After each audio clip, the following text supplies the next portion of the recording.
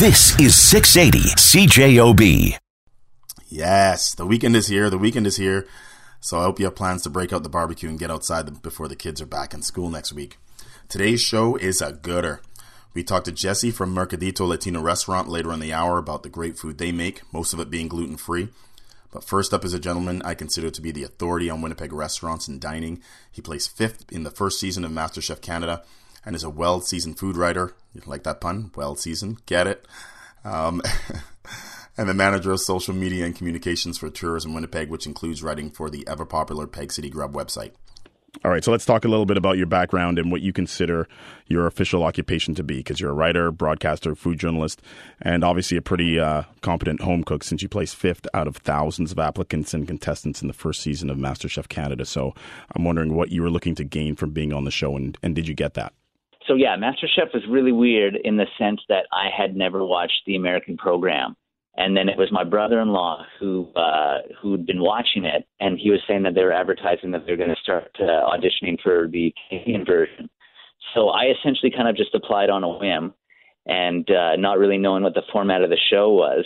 And then so after the kind of phone interview process and online interview process, I did the cooking portion in Winnipeg and then just kind of snowballed like that.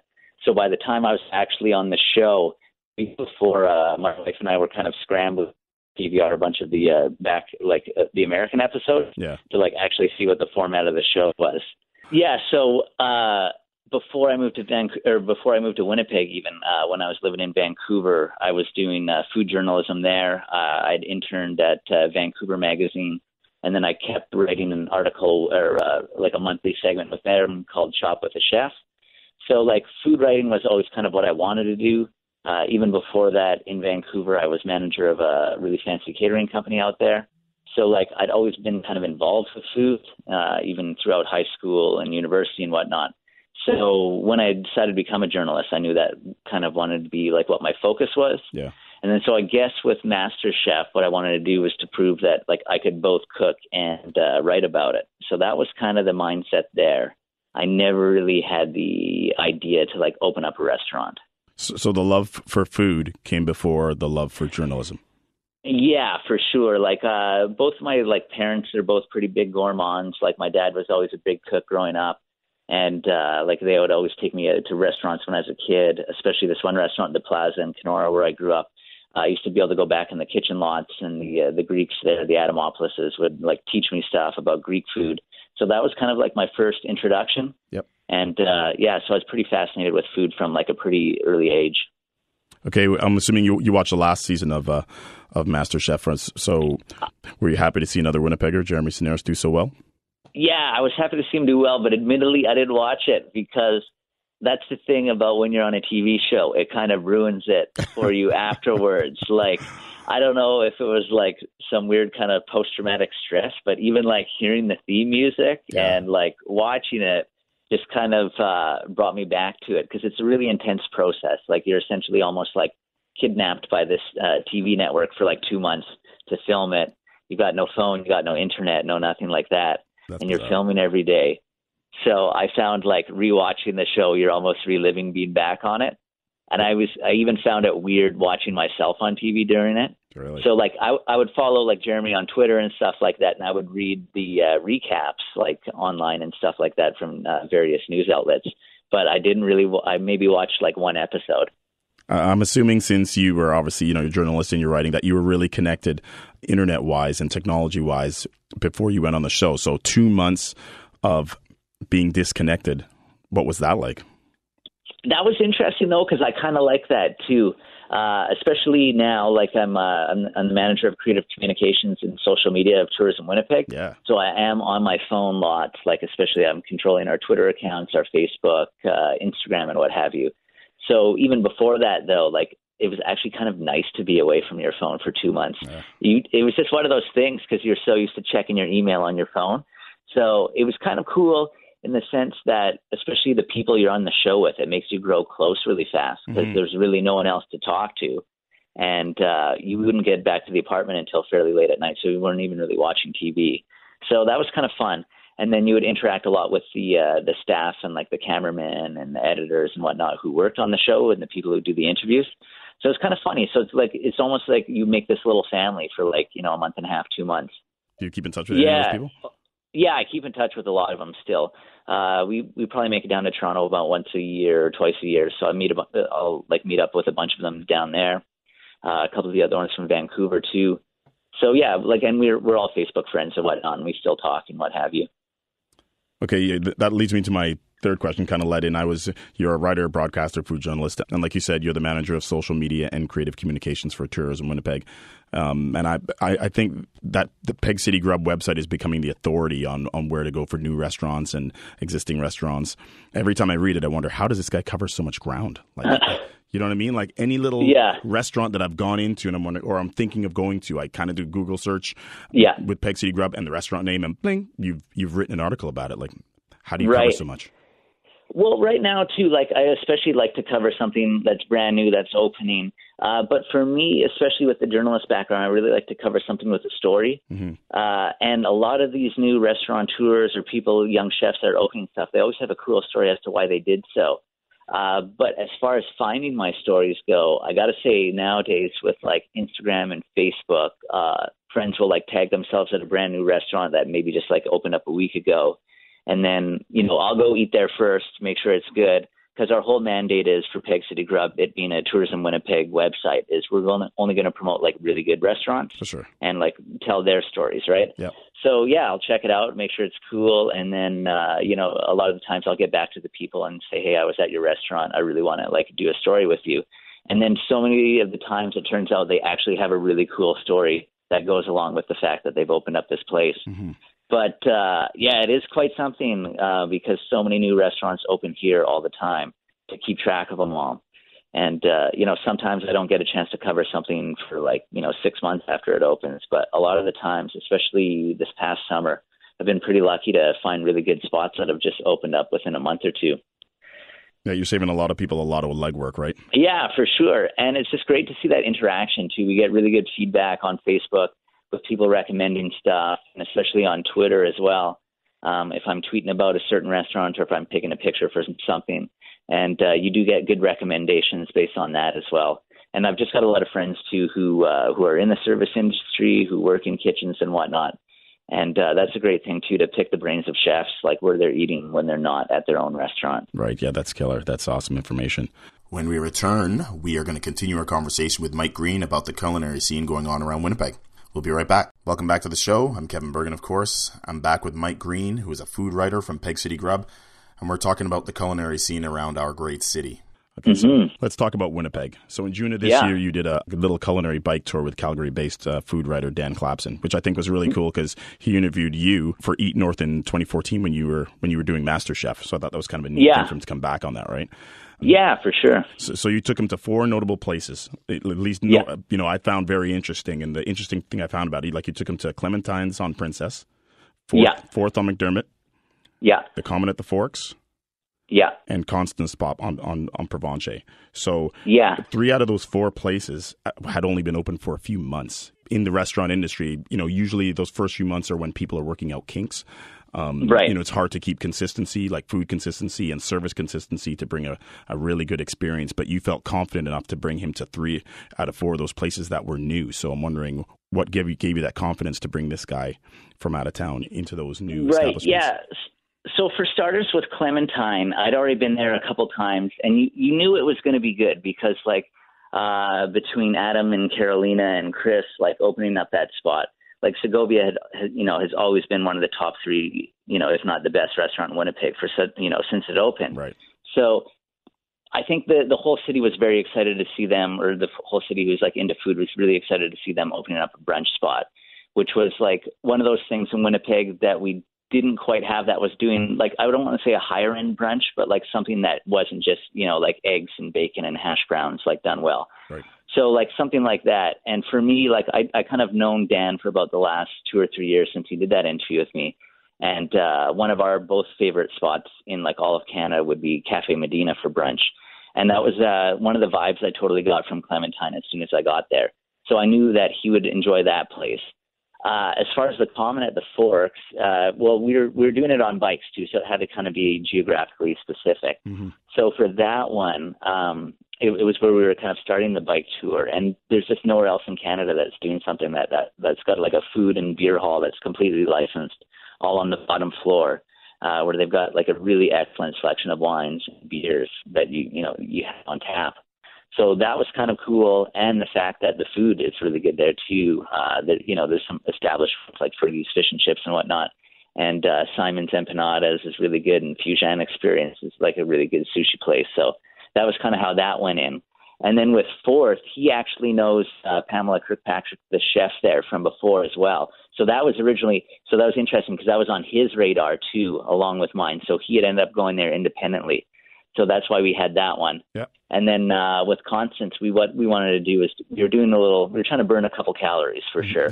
So that's why we were going around St. Boniface and doing a full tour there. Yeah. And we'd also planned to do La Belle Baguette, but like we were so full by this point. So when we stopped in, we wanted a cool treat on the way back. And at the time, too, he was doing something really cool with birch syrup. And for him, too, he likes to highlight a lot of like provincially based products. Yeah. So that Manitoba birch syrup is just such a cool product, and she's been making ice cream with it all summer. So it just kind of made sense to fit that in like that. Yeah, that must have been a long bike ride at the end there, hey? It was. We were like it was like, well, you can't eat 4 meals in 2 hours, which we did, but you just do that, and you feel like a snake, and you don't have to eat for like the next month almost. Totally. Okay, so let's talk about upcoming food events in Winnipeg, specifically Winnipeg food events that only your waistline will want to miss. I love that line. Yeah. So for those who haven't read that article, maybe you can talk about some of the things that article covered. Yeah, like this month, if you were to actually do all 3 events, which would be Le Burger Week, which starts on the 1st, I guess tomorrow. Then right after that is Manyfest, which is from the 9th to 11th. And then there's the Poutine Cup at the end of the month on the 28th. So if you were to actually do them all and like go right through it, you'd be eating 59 burgers, eating from 59 burgers in 1 week. You'd be eating from 30 food trucks in 3 days. And then at least you get about a 2.5 week grace period. And then you're eating 10 poutines in one night. So, like, if you want to, like, bulk up for winter, this is the month to, like, do it. But it's just really cool that Winnipeg puts on so many events in September like that, too. Because I think it's a good way to do it. Summer's kind of winding down, and everyone's kind of back in the city. And it's a really good boost for restaurants, too, because normally it would be kind of a bit of a slower time, maybe. So it's really amazing with Le Burger Week that they've got 59 restaurants doing it this year. Like, that's a fairly incredible amount. Yeah, that's huge. And like, I can't believe the amount of effort that some of these restaurants go into doing it, because the margins have got to be fairly tight on these burgers, because there's some really extravagant ones. Like, everyone is at least doing like one kind of meat. And like, that would be like in the minority. Like, most of them have at least 2 or 3. There's like a lot of foie gras, a lot of pork belly going along. And the fact that a lot of these restaurants are making their own buns too and grinding their own meat, like, it's an extreme amount of effort that they're going to be doing. And a couple of the restaurants I've been talking to who are participating, they're just saying like how busy that they're going to be. And they've been taking Instagram shots of just like the amount of inventory they're bringing in, just because they know they're going to be like serving up hundreds of burgers a day. That's awesome. So that's really extreme in the fact of that. And then Manyfest, I judged that one last year. And that's about as aggressive as the judging can get, because we ate, there's 3 of us, there's Doug Spires from the Free Press and Susie Parker, and we ate, so we did it over the course of 2 days, because doing it in 1 day would have been impossible, but we ate from 18 food trucks the first day, and I think it was around like 14 the next day, so like just covering like somewhat over 30 food trucks in 2 days. You would think that we would just be able to get kind of like an amuse-bouche from each food truck, but like the owners are always watching you eat it, and you've got your judges' scorecard out, so they're giving you like the full meal deal. Yeah, so like you're going to eat this full gyros in front of a Greek guy if he's going to serve it to you, right? Like, it's one of those things. We're eating like, we would at least cut a burger into 4 or a pizza or whatnot, but like it was probably like a 3,000 calorie day, like between those two. And but it's really cool though, the whole food truck scene now in Winnipeg, it's just exploded in the last 4 or 5 years, and the variety out there. And it's one thing to see that all on Broadway when you can maybe see about 12 trucks lined up and whatnot, but to have like 30 of like the 50 or so food trucks we have here, and just to see the diversity, it's really interesting. Yeah, it is. kind of scared me. I read your article on it, and what you just said scared me because I'm a judge this year for Oh, this year's yeah, one. you're in for it. Oh, my. So I read that when you said the whole the snake and eating an antelope thing, and yeah. And I thought, man, that's a lot of food to digest. But you know what? I think I can tough it out. You get ready for it. Yeah, definitely skip breakfast that morning for sure. Yeah. Any other advice regarding eating each day? Like you said, you can't eat a full meal at each one. I just couldn't do it. Yeah, I think try and get a good strategy going with the both with the downtown Winnipeg biz people and the other judges to try and do more sampling. Because obviously you don't want to see any food waste either. No, not so, I think one dish and you split it between the three, but, that adds up times 30, right? So you're still, even if you do the math on that, you're still eating from 10 full meals from a food truck in about a 2-hour setting. So it's a bold adventure for sure as far as food goes. When we return after the news, weather, and sports, we're going to continue our conversation with Mike Green from Peg City Grub, and we are going to talk about Winnipeg's must-see culinary spots. This is Kevin Burgin on The Main Ingredient on 680 CJOB. Hi, everyone. This is Kevin Burgin on The Main Ingredient on 680 CJOB. After the news, weather, and sports, we are going to continue our conversation with Mike Green, food writer for Peg City Grub, about his favorite spots to eat around the city, and we are also going to talk to my friend Jesse from Mercadito Latino Restaurant about the great food they serve. We'll be right back. Happy long weekend, everyone. My name is Kevin Burgin, and this is The Main Ingredient on 680 CJOB. And if you're just joining us, I'm talking to Mike Green, who is a food writer for Peg City Grub, about his favorite spots to eat around the city. Okay, so what are some of your must-see spots in Winnipeg for visitors and residents? So maybe you can break it down into breakfast spots, lunch spots, dinner spots, however you want. I'm obviously choosing Clementine. It's just killer. I think I've tried to get through most of the menu so far. I find it hard, though, to stray away from the fried chicken toast, and they just released a new version of it last week. Fried chicken toast? That it's awesome. So good. The guy who's making their sourdough bread, he's just amazing. His name's just escaping me right now, but he's also part of the Central Project there, and he's just a fantastic baker. So it starts with that sourdough. The chicken it's got a really nice citrusy kind of brine before they fry it. And then right now, underneath, they say it's a quote-unquote calypso sauce. I'm not sure what that would entail, and I Googled it. I think it's just made up. But it's almost like a maple hot sauce. Yeah. And then you've got kind of an avocado crema going on there as well. And then on top, they've got bread and butter pickles for some acidity. Oh, it's just that's probably my favorite dish right now in the city. So that's amazing. I'm also quite a fan of the brunches at Sherbrooke Street Deli. They kind of switch it up every other week. But their latkes are really good. I pretty much love everything on the menu at that restaurant too. And I don't think you can go wrong with Tallest Poppy as well for a brunch spot. I think another one, it's not a hidden gem for Winnipeggers at all, but I wonder about tourists if it's on their radar for lunch or dinner, and Baraka, the legendary Lebanese shawarma place. I just think that, that's a place that really needs to be celebrated more. The fact that they make their own pitas, the meats are excellent. The family who runs it is super nice, super down to earth, and their garlic sauce is just amazing. You're so garlicky afterwards, but that's just whenever I'm in that part of North Main Street, you just have to go to Baraka. Yeah. It's a must. And dinner, I'm all over the place right now. I would probably still say I go to Segovia the most. I love Inoteca, McKee, Scott Bagshaw's other new place is really good. Deer and Almond is always excellent, and it's always got really interesting varieties. And I think it's going to be really cool too, because right now Mandel from Deer and Almond, he's actually in I think it is in Denmark. I'm pretty sure it's in Copenhagen, but it's this festival that Rene Redzepi kind of started a little while ago that they invite all these really excellent chefs to. So he's been there this week, so it'll be interesting kind of what he brings back to the table from that. So always love Deer and Almond in that sense. And look, this too, I've been doing these where chefs eat segments where chefs will kind of take me to spots or recommend spots. And I got to say, another one that was kind of creeping under my radar for a Chinese spot was Double Greetings Chinese Snack House. Where's that? Which is just off of downtown, a bit further north. Yep. I don't have the address on me by hand, but they've got this brisket soup that is just out of control there. So that's great. And as well, the other one that Chef Ben Kramer had introduced me to earlier on in the spring is Dancing Noodle. Xiaofei's place, and he had a little stint in the Forks there at their Yeah, next. that's right. Yeah, but that broth is killer. Like, I know it's all about the noodle show because it's really cool to see him hand pull the noodles and stuff like that. But his broth too is just out of control. So that's great. Yeah, there's a lot of good things going on right now too.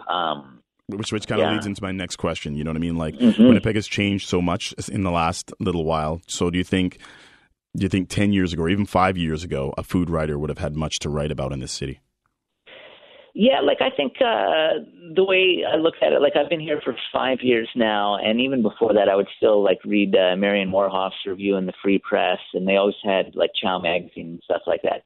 And I think the big change is we've always had like really good hole-in-the-wall restaurants, but now we've just had so many chefs that have either like lived away for a good while and kind of brought those skills back. A lot of farm to table eating, like the fact that like people are super proud of like Manitoba produce, as they should be. Yep. So I think that's really like heightened it. And there's a lot of cool things happening, like with people like redoing like kind of traditional food. And I think that was one of the things with John from Sherbrooke Street Deli being nominated this year for top foodies from Western Living, because the fact that he's taken kind of the idea of like a Jewish delicatessen and like kind of like, you know, just reworking those recipes a bit and just kind of heightening them. Yeah. So that's cool. And I think the other thing that's really going to be happening too is like the continuation of the Filipino food scene. I just did a piece with Rod from Besita the other day, and Jeepney has been like on people's radar for a good while now. They were on the Food Network on I think it was You Gotta Eat Here. And I think you're going to see a lot more of that because we have like a really large Filipino Filipino population. That's quite large. But yeah, and it just seems their restaurant scene doesn't get as celebrated outside of the Filipino community as much. Yep. So I think we're going to see more of that too, and it'll be kind of like the national epicenter for that in Canada. Yeah, I think so too. So culinary wise, obviously we've come a long way. What things do you think Winnipeg does well, and what things do you think we need to work on? What can get better? Yeah, for like as I was saying, the hole in the wall places, we've got that down pat, like between Korean, Chinese places. And I think actually, surprisingly so, I got to say we, moving from Vancouver especially, I was surprised to see that there's a couple of really good sushi places here. Like I'm really impressed with Yujiro every time I'm there. I think that's another place too that kind of flies under the radar a bit. So that's great. And I think in the Exchange now too, we're seeing more and more like really good lunch spots, people with like high-end gourmet sandwiches between Miss Brown's and King and Bannatyne. So I think that's like something we're going to see more and more of, and that's doing really well. And right now too, it's really good to see microbreweries finally kind of really popping up and that happening. Yeah, that's and awesome. Coffee, we've been doing really good with the coffee scene too, with the whole third wave coffee between like Fools and Horses and Parlor and Little Sister and what have you there. The one thing I would like to see more, and I was really just seeing this when I was last in Vancouver in the spring, would be distilleries. There's a lot of places out there making gin and vodka and whiskey now, and I think that'll be the next step kind of on our booze scene, because we do have some really good cocktail bars now between like Fourth, as we were mentioning before, Albert Street Cocktail, places like that. So it'd be interesting to see if someone can get into the whole distillery thing. That would be interesting. And I would like to see our Korean food, I think, celebrated a bit more too, because we have some really good Korean restaurants. You just don't hear about them as much. Like even like Kim Baek, which is kind of like the classic hole in the wall, like Korean spot. Like it's really good. And I just think it's like one of those things that's not quite yet on people's radar is like the caliber of Korean food we have here too. Wow. Mike, I'm really hungry now, so I'm going to cut this interview short. Yeah, no worries. Me too. I appreciate you coming on the show, man. You're a fountain of information. Oh, my pleasure. Yeah. Yeah, it's awesome. Thanks, man. Cool. No worries. Thank you. When we return, we're going to talk to my friend Jesse from Mercadito Latino Restaurant. We'll be right back. Mercadito Latino Restaurant is this hidden gem of a restaurant, a Latin American restaurant, which exists on Sargent Avenue. And currently we have Jesse in studio to tell us a little bit more about it. All right. So why don't you tell us about Mercadito Restaurant and Market? I said that right? Sí, muy bien. All right. Maybe I'll take some Spanish I feel like lessons Dora the Explorer at the moment. Don't ever say Dora. My daughter used to watch that. I have nightmares of Dora, which is hilarious. Okay, so let's go with some basic information, which is you can give us information on when and how it opened, where it was located originally, And why you relocate? I know you guys relocated, so maybe give us a little bit of a history of the restaurant itself. Yeah, well, Mercadito Latino opened in 2007. It was ran by a Chilean family, and it used to be just a market because Mercadito means small market in Spanish. So it used to be like a grocery store selling ethnic food from Latin America. Then they expanded to open a small cafe serving Chilean empanadas and Salvadorian pupusas. My mother used to be a customer of theirs, and one day he told us that he was selling the business, and he knew that my mother was looking for a location to open a restaurant. So it actually all just came together. We all spoke as a family. It was family run back then, and it still is today. So yeah, that happened in 2011. And then we were on Henderson Highway back then. And then in 2013, we moved to Sargent Avenue. Okay, so it was still the restaurant / market? Yeah, but in Henderson, it used to be more of a market and less of a restaurant. Now here on Sargent's more of a restaurant and less than a market. Was that your intent? Like that's what you wanted? Or just turned out that that's sometimes how the it food turned out. That's how it turned out. And literally in Henderson Highway, our kitchen was the size of a washroom.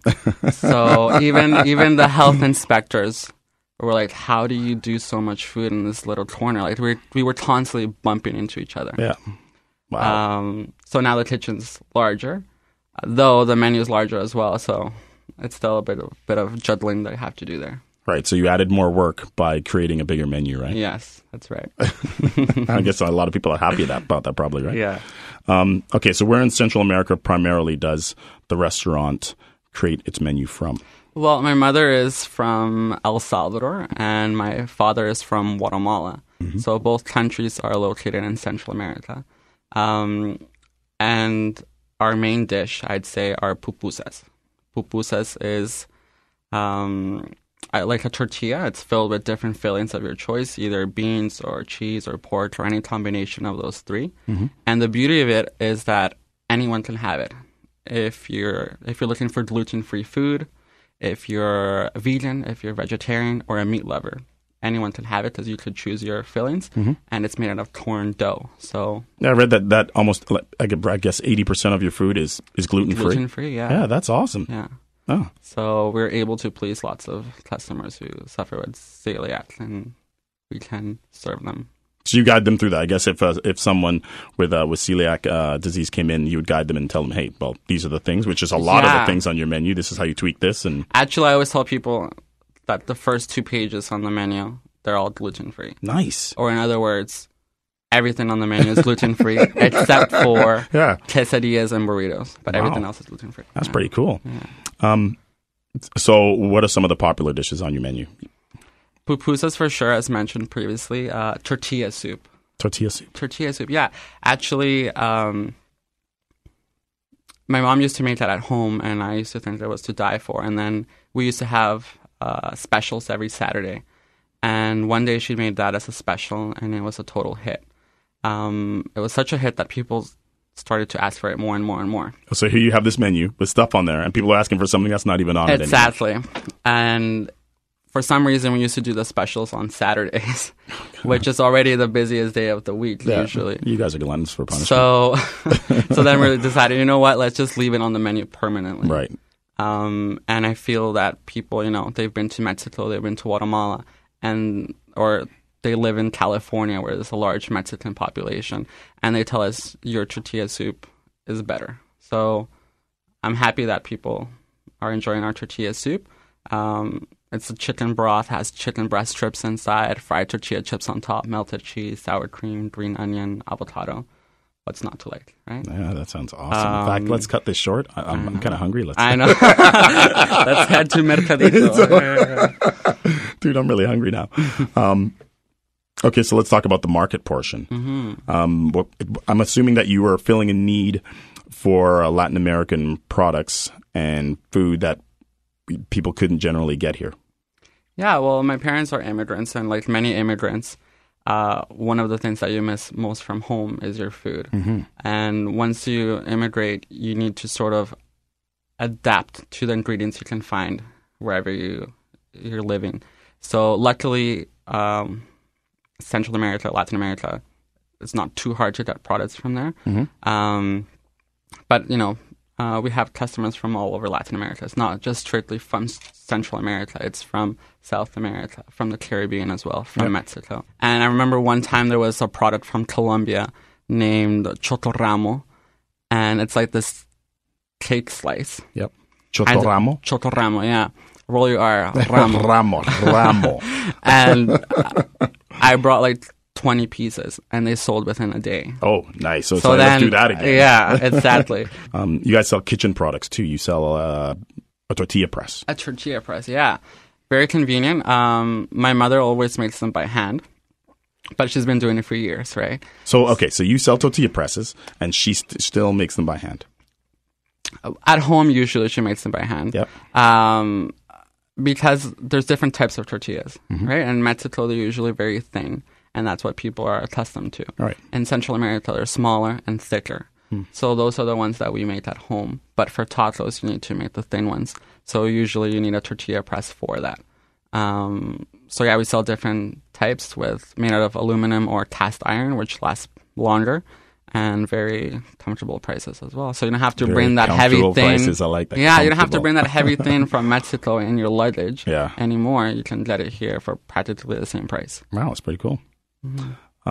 You guys also offer Spanish lessons. Sí, señor. Is there anything? So you're cooking, you're bringing in products, and you're teaching Spanish lessons. Yes. Well, that's my little project. My parents are not involved in that. We're closed Sundays and Mondays, so usually that's when lessons happen. Do you have it at your location? At our location, yeah. So lots of people, they've enjoyed the food and they've enjoyed the service. And then they see that we also teach Spanish, so I tell them about it. I was born here in Canada, though I consider Spanish to be my first language, like many of my other Latin American descendant friends. And I took Spanish at university as well. And I continue to speak Spanish with my family and friends. Spanish just surrounds my life, and I really feel like it's meant for me. And so I've been teaching through continuing ed for about 3 years. Yep. And I also TA'd at the University of Manitoba. And then I decided, let's try doing some classes here. Yep. And it's worked out nicely. So we have group classes and private classes as well. So if someone wants to get into a private class, how do they just contact the rrestaurant? You can just contact the restaurant, even go on Facebook and message me. Right. Or your website, right? Or the website as well, yeah. And we definitely can talk more about it and make booking. That's pretty cool. Okay, so let's give people basic information, which is where you're located now and what are your hours. Do people need reservations, or it's best to walk in? We'll just give them the basic stuff to wrap up. It's a small restaurant. It fits about only 30 people. So if it's a larger group, let's say 4 or more, that's when we take reservations. Anything less, there's practically no need for a reservation. We're open from 11:30 a.m. up until 8:30 p.m. from Tuesdays to Saturdays. And we're located at 570 Sargent Avenue. Perfect, Jesse. I appreciate you coming in. No problem. Thanks, Thank man. you very much for having me. Not a problem. Okay. We'll be back after the break to wrap it up. This is Kevin Burgin on The Main Ingredient on 680 CJOB. Hey everyone, thanks for listening in today. It's Kevin Burgin from The Main Ingredient. I'd like to thank my guest, Mike Green, from Peg City Grub, for coming in and telling us everything he knows about the Winnipeg food scene, and also to my friend Jesse from Mercadito Latino Restaurant for coming in and telling us about the great food that they serve the residents of Winnipeg. I hope everybody enjoys a long weekend. Take care, and I will talk to you next week. This is The Main Ingredient on 680 CJOB. This is 680 CJOB.